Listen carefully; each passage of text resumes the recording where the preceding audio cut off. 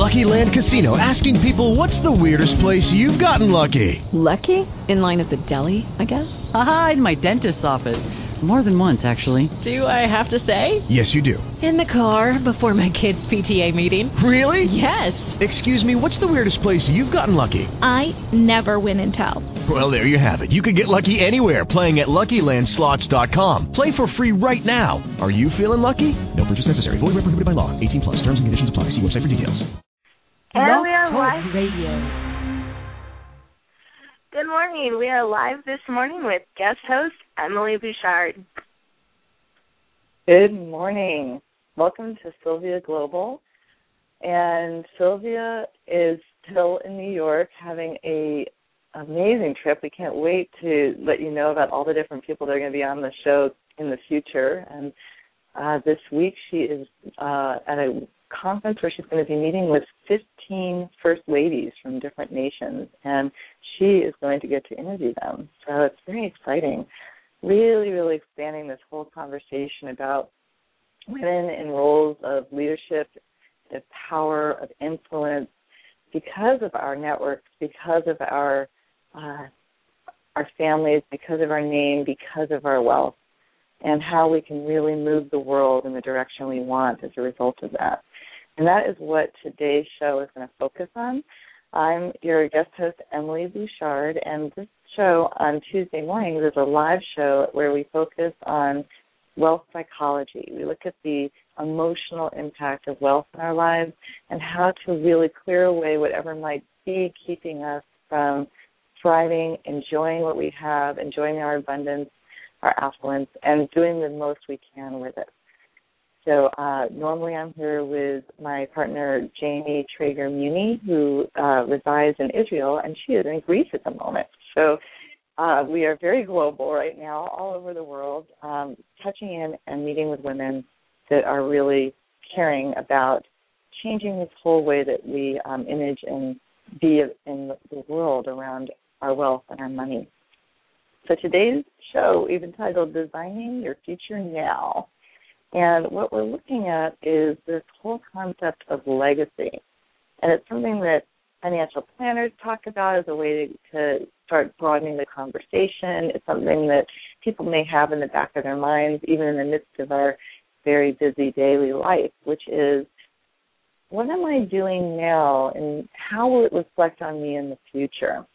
And how are people going to remember me? And what is my mark going to be on the world? You know, when I interview clients for the work I do in family meetings, when I ask the question, how do you want to be remembered?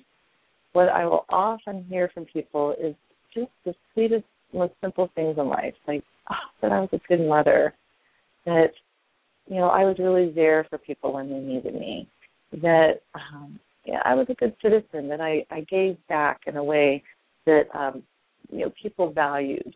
And it's these key components. I typically don't hear, that I made my first million at age 25. And I'm talking about when I'm talking to men and women.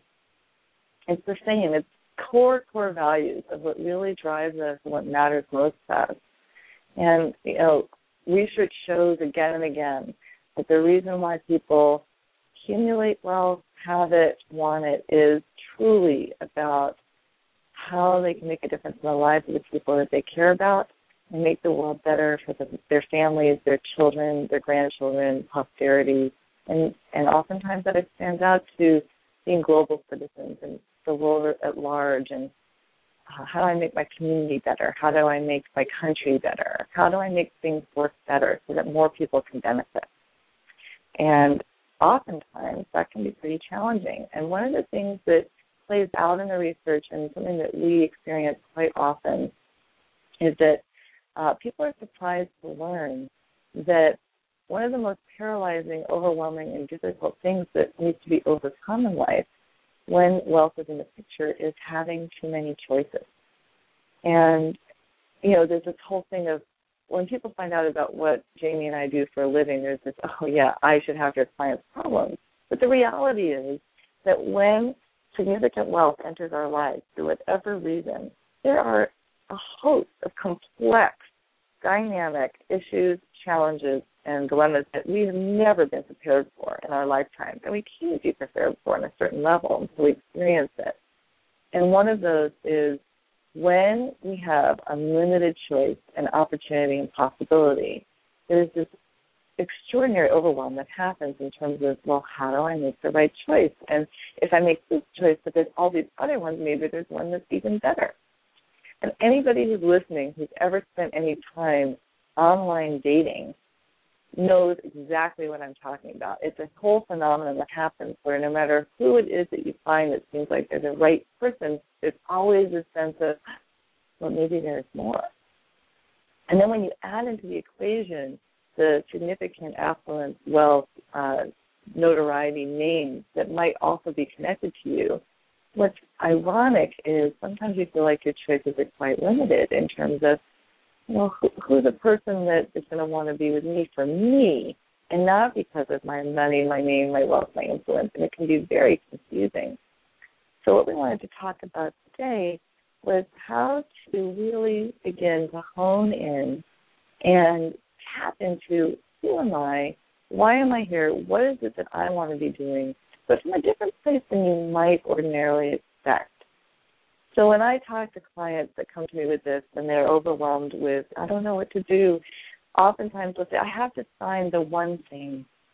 And there are a lot of books about, finding your life's purpose and what is yours to do. And, it's like putting your stake in the ground around one thing. And with all these unlimited possibilities, one of the approaches that we strongly recommend and open up to our clients to consider is how to really embody who you are and what your values are, and tapping into your being in the world and you're noticing the world from a different perspective so that the world starts to show you and inform you about what it is that you're drawn to do, that speaks to you in your heart, and that is the right best thing for you to step into right then in that moment. Not always, not right, not for the rest of your life, but more, I'm going to follow this direction and see where it leads me. And I can speak to it directly from my experience. I had a very non-linear route to doing this work. People often ask me, how did you end up working with ultra-high net worth clients on the emotional impact of wealth? And I came to it from a very different lens than somebody who, Jamie, she came to it from a family where there is affluence and she is an inheritor, and she started asking those internal questions. And that's incredibly valuable. And then I bring to it this other perspective of I came into the world, with privilege and affluence in the sense of I had a family that absolutely put a strong emphasis on education. And so it wasn't a question of whether I was going to go to college or not. It was a question of which Ivy League school I was going to. So it was really about applying yourself with education as best you could, with the idea that nobody can take away your education. You can take it with you wherever you go, and it is something that opens doors, and especially the more prestigious the school you go to, the more doors it will open. And I came from a family that insisted on that, and I really benefited from that understanding of, wow, I have that option and opportunity. And I also was aware from a very young age that not everybody did. And we always did things related to giving back. And I remember when we would go trick-or-treating, what was even more important than how much candy we took in was how much money was in that UNICEF box, and learning about UNICEF and how children all over the world that didn't get to knock on doors and get candy weren't even getting food in their bellies. And wow, what could I do to help that? So I had that from a young age too. And then I decided to go into social work. So I went into a field that was all about helping the underprivileged, what you might call the needy, the people who don't have a lot, and see what I could do to make a difference in their lives. And ended up focusing on child development and marital and family therapy.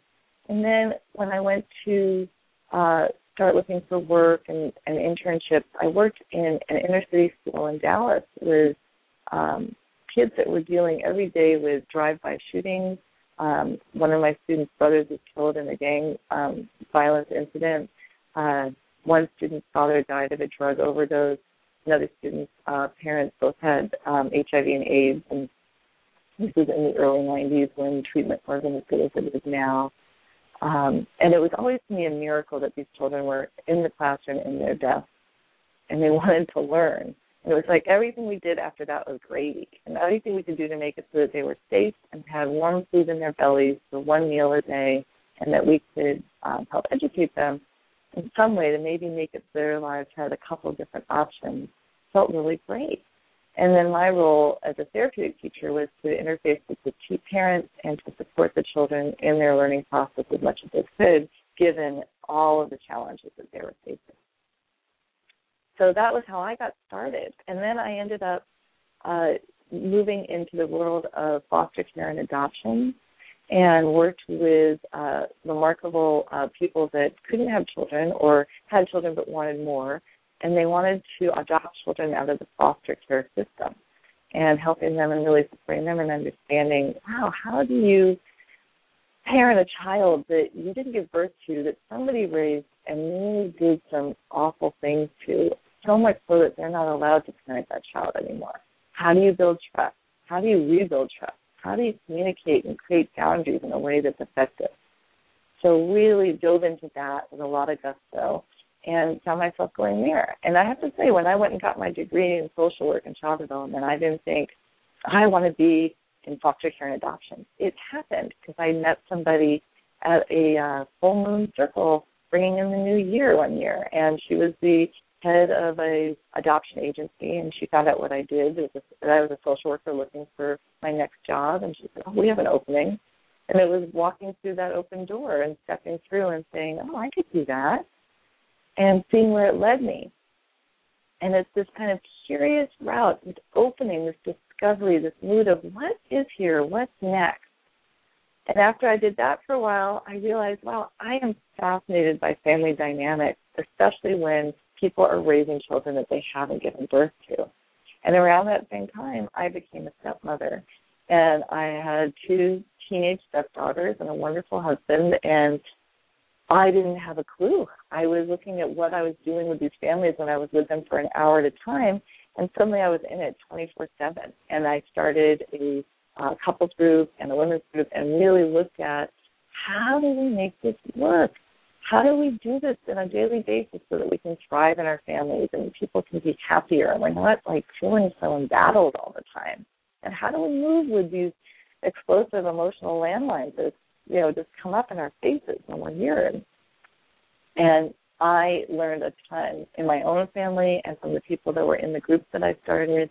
And we were in this learning laboratory together, and I started writing about step-family dynamics and what does it look like to be in a step-mom situation or a stepchild or blending families together. And ended up launching a very, intimate coaching practice on blended families. And the next year, that was 2003, and the next year I was introduced to a company that works with ultra-high net worth families through acquaintance that I met at a training that I went to.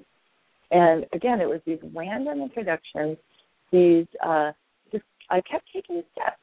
And what I realized was I had this really strong declaration in my heart that I wanted to do whatever I could to bring more peace to families. And that was really the underlying core value that was driving all of my decisions and choices and all the steps I took through different doors that opened. And what if I can do to bring peace to families? And when I started my coaching practice, I shared on another time with Gail Sylvia that I worked with women in Africa who could never afford my services.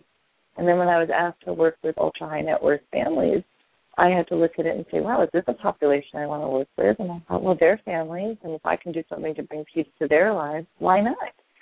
So I moved into that arena and found out that it was great because I kept treating people like people who have the same issues and concerns that anybody with a family has. And then I learned a ton about what it takes to be a successful family when you have significant wealth. And what I'm wanting to get across from that story is I kept following my heart, and I kept saying yes to opportunities that opened up in relationship to what spoke to my heart. And along the way, I had other opportunities that I said yes to that weren't right for my heart. At one point, I went into real estate because my husband at the time was in real estate and said, hey, let's work together. And so I thought, okay, and I got my real estate license, and we went to work together, and I did not like it. It didn't resonate with my values. I mean, I was able to look at, I can help families find houses that they like, but I wasn't getting in there and really helping them with their relationships and their dynamics, and that's what really spoke to me. So I quit real estate, and it was an interesting thing. I went to that door. I was successful, got the license, got listings, was going forward. Everybody said, wow, rising star. And I realized I have to walk away from this. It's draining me. I feel exhausted all the time. The joy has gone way down. I'm not working as many hours as I did when I was doing adoptions and foster care, but I'm not getting forced. I'm not feeling fulfilled. And it was willing to have the courage to say, this is not what I thought it was. I need to shift gears and go for what does speak to me. And when I left that, I thought, well, maybe I'll go into medicine. And I went and I enrolled in school and started taking courses. And whenever I started talking about what I wanted to do as a doctor, it all came down to connecting with people, connecting with their communities, really bringing healthy relationships into the conversation. And then it was this question of, well, why not just go for that? And so that's when I really thought, okay, I'm going to put my neck out and launch the coaching practice. And that's what happened. Everything started to blossom from there because I made a step towards what really, really inspired me. And, you could say I found my life's purpose, or you could say I just kept following what made my heart sing. So that would be what I would want you to start looking at for your own lives. Is if you're looking at, wow, I have a lot of choices here and I'm dissatisfied with what I'm doing, or I have a lot of choices here and I'm finding myself nudged to go in a different direction than I actually thought I would, or how I envisioned myself, allow those nudges to inform you. And, you can take little steps towards it. I mean, I came up with a huge goal of wanting to go across country and do what I could to really meet communities right where they were and live in an RV and do that. And I got some great support. And one of the questions that I was asked was, if you wanted to be an orchid farmer, would you go out and buy a whole greenhouse and all the equipment, or would you start gardening and get your hands in the dirt and find out what that's like? So I found out that, Renee, you're on the line and that you have a question, and I am delighted that you're calling in and would love to hear what your question is and how I can help you. Yes. Renee? Mm-hmm. I was trying to reach your title, and it came up like part of it only, and I'm just listening to you, and I don't know if you do, or could you explain to me exactly what you do? That way I can form my question in the right direction. Sure. Thanks, Renee. I'm so glad you're listening in and that you're taking the time to call in. So my role is as a expert in wealth psychology and helping people as a money coach, wealth coach, and family coach. So I help people with their relationship with their money, with communicating about money within their family dynamics. And if there's significant wealth in your life, then it's about, wow, how do I handle those specific complexities that are dealing with the advisors and the financial decisions and estate planning that comes with that territory. Does that help? That does. And I'm kind of in the middle, and it's funny because I'm reading right now Think and Grow Rich by Napoleon Hill. Oh, a classic, fabulous book, yes. Yes, I'm enjoying it immensely. And like I said, I'm in the middle because I have a son who's in college, and then I have parents that are in their 80s. And so I'm kind of like stagnant because it's like I have so much responsibility, and yet, and I've always been self-sufficient. I work, and I work in the corporate America, and I make pretty good, but it still seems like nothing's ever coming to meet where I want it to meet because I literally had to start over at 40. So I'm trying to strategize myself a plan for me to save so I can buy another house and start my life. Oh, wow. So this is great, and I know that a lot of listeners can completely relate to what you're saying. Do you have a specific question, or do you want me to speak in general to your experience and give you some guidelines? What would be best for you? You can form it in however you like to, because I'm just open right now. I'm waiting for an explosion, and that was my That's great. Well, this is a wonderful time. Yeah. Well, congratulations, first of all, for launching your son in college. That's always a big, it's what a launch point for any mother. It's a big deal, so I want to acknowledge you for that. And we often work with people that a lot of people refer to as the sandwich generation, which is exactly where you are. You're squeezed between a son that has his needs as he's getting out there in the world and 80-year-old parents that are it's almost like they're becoming more like children again, where you're having to deal with more day-to-day decisions, more and anticipating more needs down the road. And one of the things we call this is the Oreo cookie, because it's like your son's one cookie, your parents are the other cookie, and you're getting creamed in the middle, right? You're just right there. All those needs, all of their pressures are determining a lot of where you can move. And it's going to get more challenging with your parents as they get older and as illnesses start to show up. And it'll be a little bit less so involved with your son as he gets more independent. And it's about, wow, who am I in the midst of all of this? And how do I start to create my life and my world and my flow in a way where I am truly coming from my heart, my authentic self in what I'm handling? And so I work with clients dealing with similar situations. And one of the places that I start with is, are your parents competent? Are they able to make decisions still for themselves? Oh, most definitely. I mean, like I said, my dad is like 88, my mom's 78. So, they're up there, but they still drive.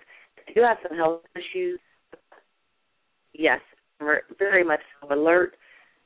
And my son, unfortunately, he's got so many of my traits. He's so independent and opinionated that he bugs me.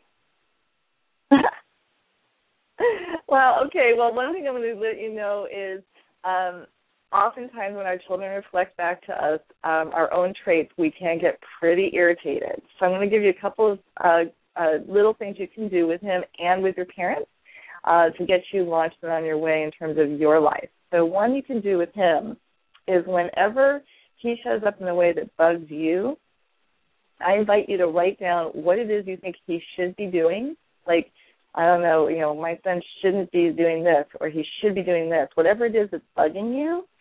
And then use that as your own prescription and put your name where his name is and take a look at what it is that you should be focusing on that you're either avoiding or not doing that is going to really start to shift you. And then he becomes a little bit of a guideline or guide light for you in terms of what I need to be looking at next in my life. His life is his. He's going to do what he does. You can engage in that, or you can say, oh, what's he pointing to for me that I want to start looking at for me? Does that make sense? It definitely does, because, like, one of the main characteristics is the past. I mean, just like himself, because he always had his father there, but he and I got a divorce when he was 15. And so that was really a turning point for him. And so he can't forget the past. And unfortunately, I mean, I have to admit to my mistake. I more or less was like, I get what you're saying. So here's what I want to offer you. I love using analogies that anybody can relate to. So whatever relates to, for you all, I don't know, like I'm going to give you a tree because that's what's coming up right now. That, when a tree is growing, sometimes something will happen in the environment that will make the tree have a particular crook in its trunk or in its branches. And it might have been that there was a tremendous storm that had it kind of lean a certain way. And I don't know if you've ever seen this, but where trees will start to grow straight up from wherever that kink happens. And what you and your son can do is you can look at, Yeah, that was a time that really challenged us, and we all did the best we could given our skills, our abilities, whatever was going on then. And what can we do now, moving forward, to make it so we can grow straight and tall and up from there? And then you keep forward-reaching and visioning towards the future that you want to create, and how do we want to be given that history as opposed to having it be this thing that if all you do is focus on the crook, you're not going to get growing straight. You're going to keep going in that crooked way. Right. So that can be helpful. And then I just want to say with your parents, while they still are with it, this is where you want to start having the conversations with them around, just really, hey, what if? Can we just talk about some what ifs, and let's make sure that everybody's on the same page about what you want, and we have documents that you've written up that guide us, so that if, God forbid, something should happen where I have in the position of having to make a decision for you, I know I'm doing exactly what you want me to do, and everybody else in the family does too, and you all know that you're getting taken care of the way you want. So if that's not in place, you want to make sure there's a power of attorney and that there's a medical or durable power of attorney in place, and that they write down their wishes, like what do they want in terms of if they have to have care, or what do they want if somebody is suddenly not competent and can't, they want to stay in their own home. If they can't drive anymore, what are their options for that? Like really being in this place of I want you to live long, healthy lives for the rest of your life for, the next 20 years I want you around and more. And, gosh, I'm seeing other people's parents dealing with these things. Would you all be willing to just explore this with me and just come up with all kinds of what-if scenarios and capture it? Like you write it down. You're their note taker, and you just capture all that as they talk. And you just throw out the what-ifs and they talk and you capture it. And then when you're done, you give them what you've written down, or I did it with my parents, and I just sent them the document. And then they decided that they wanted to go to their lawyer 6 months later, and they said, hey, do you still have those notes? And I did. I put it in a file where I knew where it was, and I said, yeah, and I sent it to them. They met with their lawyer, and they came up with, they revised their will, they did a power of attorney, they did their durable power of attorney, and they wrote up their wishes for their funerals. And now all my siblings and I and extended family have copies of this, and we know what their wishes are. So definitely take advantage while they're, and I'm going to have to go because I've got some other people waiting, but I wanted to thank you for your call, Renee. No, thank you. I appreciate it. Thanks so much. Dana, are you still on the line? Are you available? I am. Hi, sorry to keep you waiting. What can I do for you? No, it's okay. It's actually been very helpful listening into the response that you were giving for the other caller. Oh, great. Okay. And then just listening to what you were sharing about yourself, there were certain things that I could relate to in terms of, kind of going in one direction and seeking career paths and being more service-driven and wanting to assist people, and then saying, okay, well, what to do from there, and following the heart, like you were saying, and really just finding what it is that can bring you joy and also captures the passion that you have for working with people. So that did help me to kind of feel more confident about if the career paths up to this point haven't really fulfilled the full needs, that it's okay to still search for what will give me more of that complete feeling of, satisfied with the work that I'm doing, and also feeling like it's not just, I'm going to a job and it's only a job, but really having that passion and it being a career. So the question that I have for more along the financial side would be, unlike the caller before where she has, parents that are older and a child in college to deal with, I'm at the other end where I'm just starting out my family and really trying to determine the best way to start setting up a good foundation so that financially for myself and then also for my children that I got enough of an early start so that as they get older and they come to those places in life where they will need financial assistance for, decisions that will help better their future, that I'll already have that in place. And I'm just trying to determine, okay, where's the best place to start? How old are the children? I'm sorry. What are their ages? So I have a daughter that is 17 months. Oh, congratulations. And I'm also expecting, so I'm really at the very beginning. You are being super proactive. That's fantastic. Oh, my gosh. Well,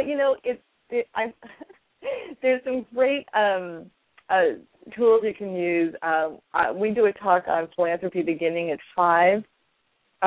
There's terrific books you can start to introduce with all kinds of things around mindfulness and choices. And, I told the story about the UNICEF box at Halloween. I remember always being given, when we would go to Sunday school, a quarter to give to something else. And opening up that conversation, whatever age they are, typically it takes around age 5 to begin to understand even a little bit about the abstract aspect of money. Children just don't get it. So what you do is you do it with sharing and with little things like when you get something new, choose something that's older that we're going to give to somebody else that can't go and buy something new. Or, where you're instilling in them this idea of we can save for things, we can go buy things, and we can also give and share. Children really understand fairness and sharing. And when you bring into their awareness about how there's things that aren't fair, and you'll have lots of opportunities in your environment. Homeless people, injured animals, maybe there's a child that they'll encounter that just doesn't look like they have as much as you all have. They'll be curious, really tapping into their curiosity and then continuing to keep that conversation around how do we give back and how do we feel really grateful for what we have and we don't take it for granted. Like this could all be gone tomorrow. There but by the grace of God go I. That kind of mentality. And children also really, a great way to start with them is with animals. They love animals, and there's ways to incorporate their interest in the local zoo or the shelter, or there's all kinds of things that you can do to engage them. And great books and resources, and I'll make sure that we get some of those up on the site so you can know about those. Well, wonderful question.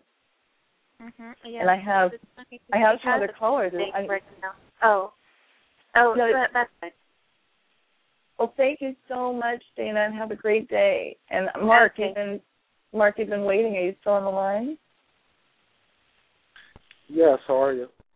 Hi, sorry to keep you waiting. What can I do for you? Hey, my question has to do with, dealing with your children after they've gone to college and just trying to determine how much you should do and how much you shouldn't do and what's best for them and how to get them kind of going on their own and doing their own thing, and I guess how much assistance you should provide. Oh, great question. So what's the assistance they're getting right now? Are you paying for their tuition, their room and board? Like, give me a sense of what it looks like right now. Oh, no, say they're already out of school, but you're just still involved in their life. Oh, they've already graduated from college. Is that what you mean? Yeah. Okay. Yeah. Oh, it's such a tricky time, and you are not alone in this one. I'm sure you're well aware of this, that a lot of kids are moving home or they're totally still dependent on their parents, and, there's this tough economy, and, I'm sure you hear all kinds of things. One of the things that we really look at is how to open up the conversation with them around their relationship with money in their lives and helping them understand the inflow and the outflow. And really, let's get a reality check. What's their debt? What is it that they have in terms of what they owe, if it's student loans or credit card? and what kind of money do they have coming in and from where. And if they're just like, if they don't want to have anything to do with it, then you can say, I get that. I can totally, it's your life, but as long as I am financially supporting you, you don't actually have that level of privacy and independence when it comes to your finances. If you want that, that's great. I'm happy to stop supporting you. If you don't want me to know, no problem. And it's probably the best phrase I can give to parents, which is if you get pushback from your kids as they're struggling to find out who they are as adults, you can just be in this place of no problem. There's a lot of other things I can be doing with that money, and I'm happy to keep supporting you, and I need to have a really good sense with you about what's going on. So it's like a natural way of having empathy and, the consequences of the situation. They very much want to be independent. They want to be on their own. They want to show that they're competent, and they need some skills and some ability to be able to do that, obviously, if they're still dependent. So you look at what are the skills that they have that bring forward their independence, and what are the skills that they have that they need to maybe build on and work on more. So, like, one of the things that I often recommend is tap into their love of technology. Do your kids enjoy being on the computer? Oh, yes, of course. Okay, great. Well, there's wonderful programs on the computer. Mint is one, mint.com, that makes it really easy to track finances, and it's user-friendly, easy to use, and it's something that you can sit down with them together so that you understand it and they understand it, and you can get reports with it, and you can really track the inflow and outflow of cash. And you want to open up the whole conversation around expenses and what you need to be spending money on, like what are necessities, what are not necessities that are being spent on, how to decrease those, and then how to begin to save even as you're taking care of debt, and how are you giving back. So having those three different areas to look at: spending, sharing, saving. You can start this at any age. Do you have any recommended reading? Do you have any recommended reading on that subject? Yeah, great question. There are some books. Good Kids, Tough Choices is one that's really good for any age group. And let me think of another one. I'm trying to think of some off the top of my head. I'll create a list and put it on the website for sure.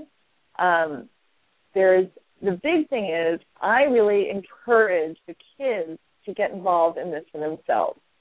So what I would say is have a conversation based in curiosity with them around what's your relationship to your money situation. What are you happy about? What are you concerned about? What keeps you up at night? What has you anxious? What has you like, I'm not even going there because it's too big and I feel too vulnerable, right? Like, they need to know that they can talk to you about it in a way where they're not going to be judged or made wrong or where you're going to get angry at them. So that's really important, that you create this space of, hey, I just want to have a conversation around you and your relationship to your money. I want to know where you are with this. And then you talk with them around what are some resources we can start looking at together. Online resources and books or programs, and have them do some research. There's some great resources out there, and you got to look at what's right for you. Like Dave Ramsey is totally respected, radio show host, talks about finances, and he has a Christian background. He works for some people, not for others. Susie Orman, another great example. Boy, does she rub people the wrong way, but boy, does she have some great information that people love. So there's lots of free resources online you can check out. There are great books. I would say if they're local, going to a local bookstore or the local library, pulling out a bunch of books together and looking at them, getting engaged in the conversation with them. And if they're not local, you can use Skype. And then there's another resource that I just found out about that's phenomenal. It's Khan Academy. I think it's KHAN Academy. And he does every kind of math you can imagine, little short segments online. So if somebody's like, I don't even have the first clue about money, go to his academy. He's got phenomenal resources, and I'm hoping to have him on the show because he's so good. So I hope that's a place to start for you. Okay, thank you very much. I appreciate it. Thanks for calling in, Mark. Thanks so much. Okay. Solomon, are you still here? Are you available? Hi, Abby. Hi. What are you calling about? What can I support you with? You know, I'm on my way to deliver a workshop at a women's conference, an international women's conference in Rome, and it's just, you know, I have all different women that come there, that will be attending, and many of them, I don't know if they're actually in the high level of wealth with the women that you deal with, but I'm so dealing with women who make a lot more money than the men that they're dating or that they would like to be dating at least. So I just wondered if you have anything to say about that in terms of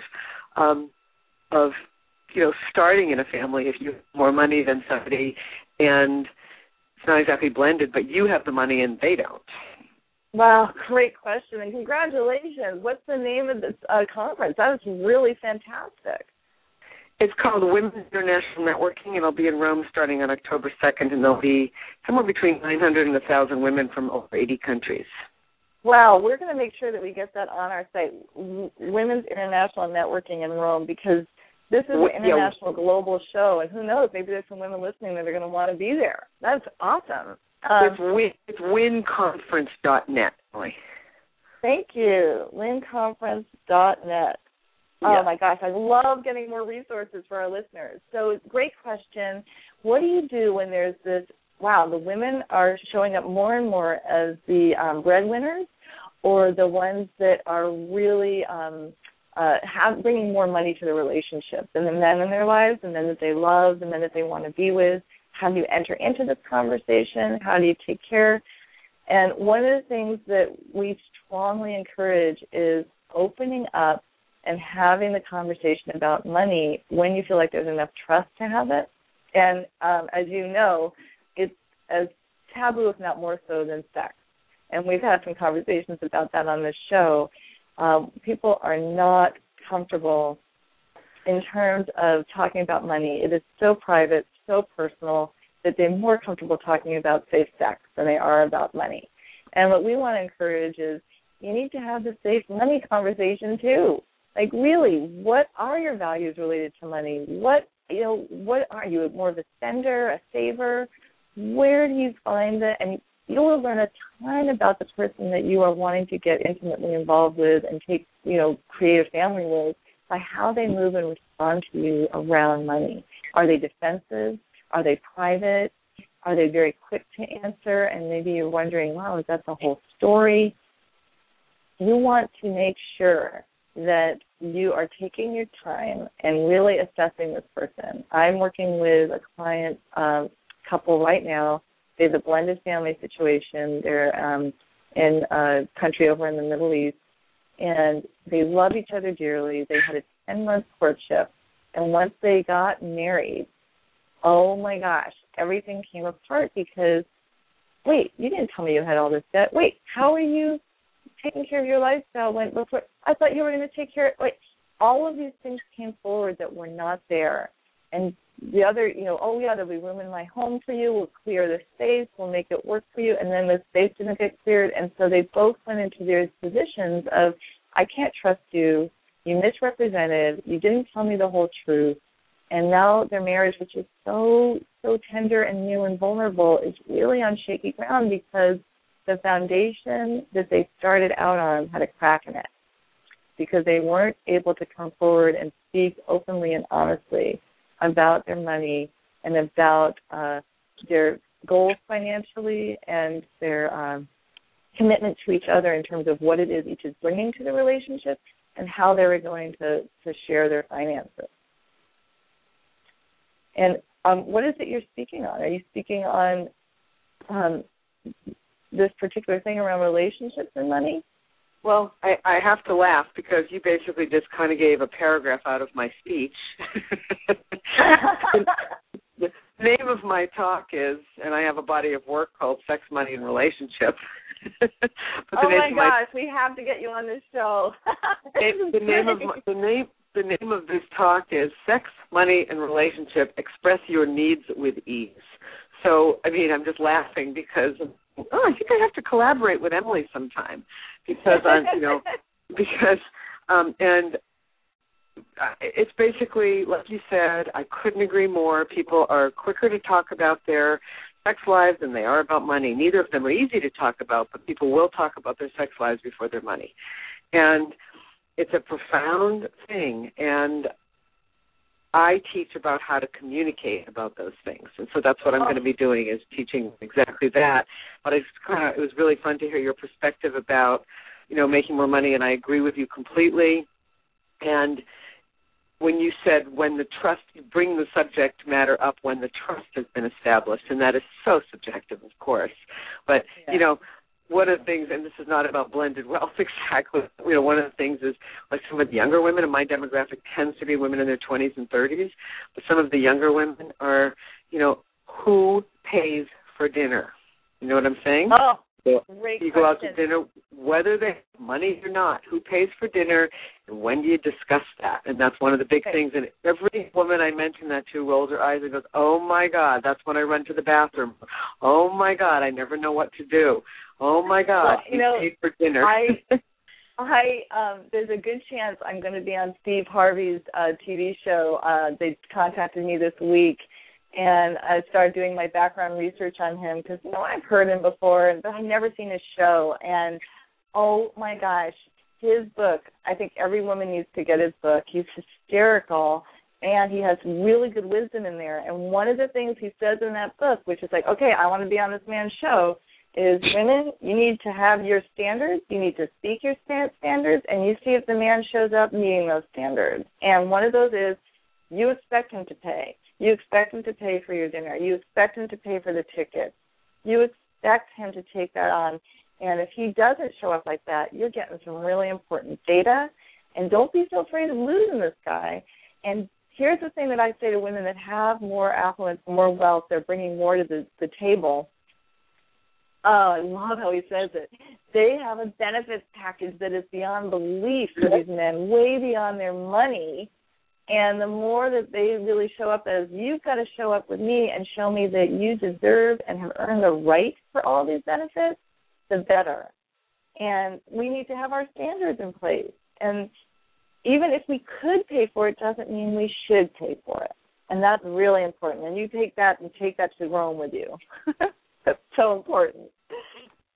I agree. And then there is that one, because when money and sex and the whole thing gets a little blended, pardon the word blended, but it's the young woman, somebody who does pay for dinner quite a bit, and sometimes she has to be able to kind of step into the shoes of that receiving energy that you just talked about, such that that's just fine, and she doesn't feel like she owes him anything in return. It's so important. And for her to treat herself, that she's worthy of respect, that she has that worthiness. Right. Oh, I just went and heard Brene Brown speak about her new book, Daring Greatly, and do I have a goal to have her on this show? And one of the things that she speaks about really strongly, she's done a lot of research on vulnerability and shame. And one of the key components of her work is that when we believe that we are worthy of being loved is when we will experience truly being loved. And it comes down to this belief in our own worthiness.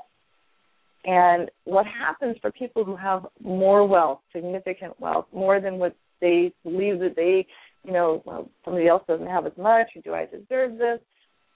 If there's some place where you don't necessarily feel worthy, then you're going to show up in a place of trying to prove it or give back or make yourself a little bit smaller. And that can often look like picking up the tab when you're out with all your friends, well, because I can and they can't, and picking up the tab when you're dating, which really, as you will understand, can often emasculate the man that you're with. Right. I mean, I don't know if you want to speak more into that, but there's something there in terms of a man being able to show up in his role. Oh, absolutely. And I know you can speak probably more to this than me, but I know women who have been more successful or had more money than men, and they work it out all different ways. And one way has been, I know a woman who just said, we're setting up a joint account, you're having the checkbook. I don't care where the money comes from. We don't need you to make money, but I need you to pick up the bill because I need to feel like a woman and to receive. And that's what we just need to work it out like that. So she never paid for the dinners, even though the money, quote unquote, came from her. Whether it was her family or her business, it didn't matter. She had plenty of money for both of them, but they worked it out so that he could feel the masculinity of being able to pay for the dinner, take care of her, not have anybody else go, whispering behind their backs, even if he imagined it, And that's really great. And there's a couple of other pieces I would add to that are really important for couples. It's a brilliant especially if he's showing up in other ways that are really giving support, and where he gets to show up as the man in her life in terms of whether it's fixing things or just really being there for her in a way where he feels like he's contributing. The two other things I would add are, one, whatever the joint account is, they can decide what percentages they put in based on how much each of them is bringing to the relationship. So if his earning potential, let's say, is 50% less than hers, given their roles, then she would put in twice as much money as he would. But they both put something into the shared account so that he is contributing. And then that shared account is where the bills are paid from. And here's the key, is you make a decision as a couple on what amount from that shared pot in dollar amount goes into each of your personal accounts. So let's say you have $10,000 a month going into the shared account, and you have a decision that each of you has $500 that go into personal accounts that you get to play with and do whatever you want with. Or maybe it's $1,000 in each account. That means that you have $9,000 in your shared account to pay all of your expenses out of. So the sense of equal going into each of your personal accounts, that you have, he can go and buy what he wants without asking for her permission. She can go get as many shoes as she wants, and he doesn't look at her askance, whatever it looks like. And that's just, one example of many. And then you can also decide from that shared account how much is going to go towards giving back, shared giving, like charitable, so that he has the capacity to make decisions around that with her. And the other piece is, I love the idea of giving the man the role of balancing the checkbook and writing the bills out and doing that. One of the dangerous traps that women can fall into in that situation is abdicating their responsibility in terms of making sure they're aware of what's happening with the finances in their lives. And it can be quite the setup for slippery slope to happen down the line. So you want to make sure that once a month you're sitting down with each other and you're going over the monthly expenses, really balancing everything and saying, hey, what do we need to adjust from our budget? So it's a we conversation, and it's building more trust and building more of a shared purpose with our wealth. Does that make sense? Totally, and really important for us to not give away our power at any level, at any stage of the process. Yeah, yes, empowering the men in our lives and not giving up power in the process, and making sure that there's a really healthy dynamic with that. Okay. Well, Emily, thank you. Wow, thank you. Yeah, I have to jump off. I'm in Boston, and I have an appointment. It's midday here, so have a great day. Well, have a great trip to Rome. Wow. When you get back, please call. Let's get in touch and get you on the show. I want to make sure we hear all about it and what the feedback was you got from women from all over the world around this conversation. It's essential. Thank you for doing the work. Thank you for doing the work you're doing. It's really exciting. Oh, thank you. Well, it's been a great show, and super grateful for all the callers that called in and the listeners. And I want to make sure we give you our takeaways. So I want to just recap that we were talking about our legacy, how we're moving in the world now, and how that defines how we're going to be seen in the future. And then we took some really nice tangents in terms of, wow, well, what does this look like in terms of our relationship with our children that have left the nest, our parents that are aging, And we talked about how to empower our children, whether they're still in the womb to having just graduated from college. Gave you some good resources. And now I want to leave you with a couple of the takeaways that are part of Sylvia Global and this segment on wealth psychology. So what our evocative question is for this week is, and it's going to be a little bit evocative, right? It's imagine that you could witness your own funeral. What would be said about you, your life, and your legacy? What is it that you are remembered for? And if you've never done this exercise, we really invite you to just play with that. And our inspiring invitation is you want to make sure you don't wait till it's too late. You want to know what kind of legacy you are living and stepping into. So when we talk about designing your future now, what you may want to do is write down a little visioning exercise in terms of looking back on your life. Think 10 years out into the future, think 20 years out in the future, whatever works for you. And write about what your life looks like, whose lives have been touched as a result of choices you've made, what things have happened in the world, and what is life looking like for you right then. Is it the number of houses, the number of shoes, the number of cars, or is it the number of hearts, the number of people, the remarkable buildings that have been built, the community engagement that's happened? You know, whatever it is that sings to your heart that makes you really want to get out of bed in the morning. What does that look like? And start exactly where you are. So one of the things that we invite as a useful tool is to use vision boards. Shakti Gwain, who's been on Sylvia Global, she is a total inspiration to me, and she got me started doing visioning boards. You can do collages for your personal life, for your relationship, for your finances, for your career, or one big one with all of those in place. Some people use a journal that have empty blank pages, and they cut out pictures and just have page after page of different things that they are envisioning. Some people love to doodle and draw. Whatever it is to get that creative flow happening for you to vision and envision that which you want in terms of what you want to leave behind. And we've mentioned a couple of books and some other resources that I'll make sure we have up on the site. There's Khan Academy for people who want to really understand the kind of nuts and bolts of economics, math, great ways to learn. And then it sounds like there's a great conference happening in Rome, the winconference.net, WIN,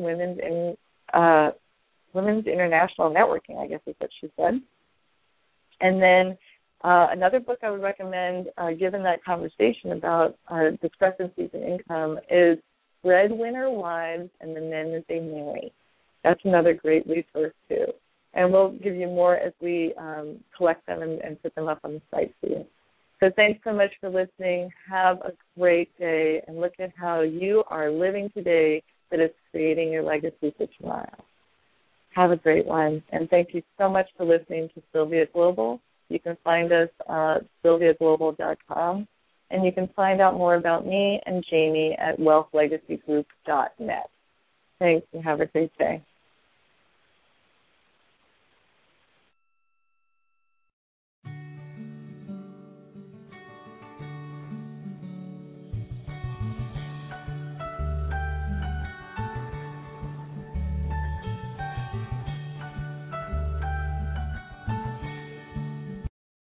With Lucky Land Slots, you can get lucky just about anywhere. Dearly beloved, we are gathered here today to... Has anyone seen the bride and groom? Sorry, we're here. We were getting lucky in the limo and we lost track of time. No, Lucky Land Casino, with cash prizes that add up quicker than a guest registry. In that case, I pronounce you lucky. Play for free at LuckyLandSlots.com. Daily bonuses are waiting. No purchase necessary. Void where prohibited by law. 18+. Terms and conditions apply. See website for details.